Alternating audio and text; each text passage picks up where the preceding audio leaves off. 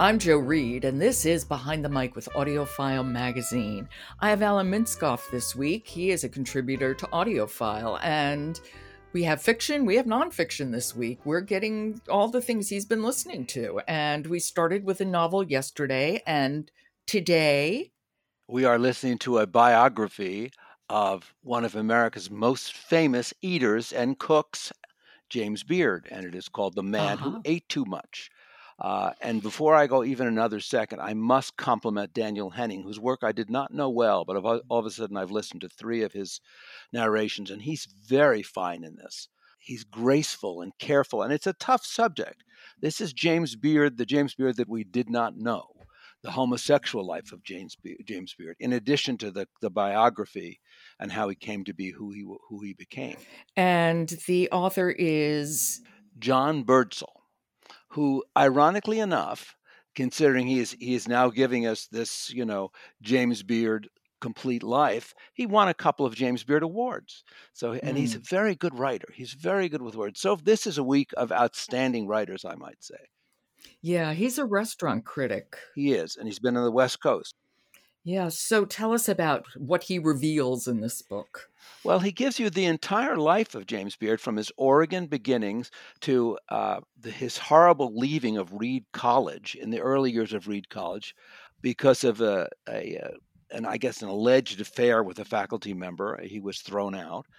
And of course, James Beard's mother was an enormous influence on him. She loved cooking. She ran a little hotel in Portland. And then James Beard, in the beginning, and this probably won't surprise you, wanted to be an actor. He was very interested in theater and in theatrics. And he sort of almost accidentally became a renowned chef. We shouldn't forget that this man was larger than life, 6'3", 300 pounds, the dean of American cookery. And he was a committed and lifetime connoisseur, and although he wouldn't like the word gourmet, but he was certainly the most influential food writer of his day. Very, very interesting. And of course, his day is mid-century America, and America is really finding its food feet during that time. It truly is. There are 2 things simultaneously happening in this biography. One is it's post-World War II, a very difficult time to be a homosexual man in America. So Beard had to hide that part of himself. And 2, American food is going through this very sort of, generalizing, homogenizing period of the 1950s. When people are eating TV dinners. So James Beard occurs during this time, and he becomes this outsized figure who writes books, who writes columns, he even pitches products. And all along, he's trying to live his life, with his circle of friends. And there were lots of other, people in the food world who were homosexuals as well. But it is a time when this is not public information. And in fact, he had to hide this, and it was very hard on him. So you have this sort of sensuality of eating and food, and juxtaposed with a life that in other ways had to be publicly suppressed. Precisely. And he's an extraordinarily public man. You remember, he did television. Mm-hmm. He did columns for the major food magazines.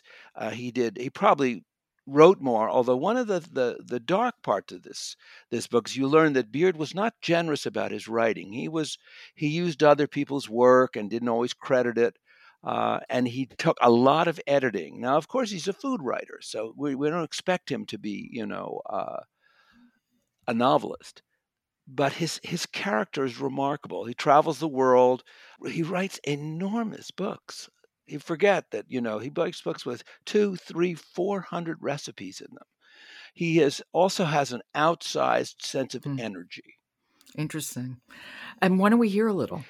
Yes, and I think you'll like this section because this is the thesis. Okay. This is The Man Who Ate Too Much by John Birdsall, read by Daniel Henning. James Beard was American food, its pleasures and excesses, its beauty and simplicity.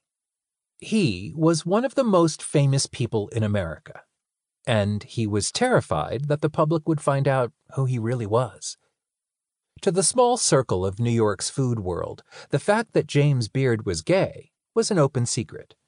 To most everyone else in America in the 1950s and 1960s, the people who bought his cookbooks and read his articles and showed up to his cooking classes, his queerness would have been problematic, to say the least. So it's this whole business of what you reveal, what you conceal, living out loud, but really nobody knowing you at all. Which makes for a fascinating listen, really, because yeah. Like I said, this is a performance, and I said in the review that it's performed with grace and care. So he is an empathetic performer of this narration, because you could very easily be dismissive, and he's not at all. He tries to really understand. He does a lot of nonfiction, and he does it very, very well, Daniel Henning. Yeah, I've just discovered him in the last 3 or 4 months, and I'm going to listen to more of his work, because he does. I mean, even the dullest stuff he made. Not this, but I listened to. I think we talked about it last month. I listened to sort of a how-to with him voicing, and he does fine work. But I'll never think of Beard in the same way again. I think I feel more for him now than I did before. And before, I just thought he had this great, larger than life and the award named after him. But in truth, he lived like you said, a dual life. Yeah, complicated and sad. So that is The Man Who Ate Too Much by John Birdsall, read by Daniel Henning.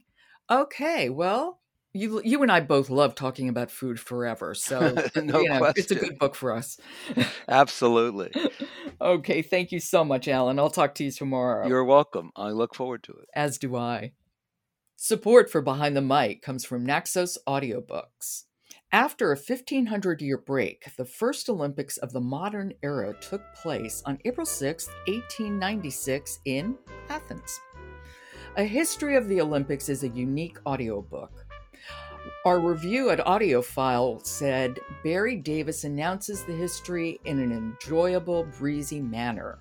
Written by sports journalist John Goodbody, with a fascinating personal documentary featuring one of Britain's leading Olympians, Stephen Coe. That's a history of the Olympics. I'm Jo Reed. Talk to you tomorrow.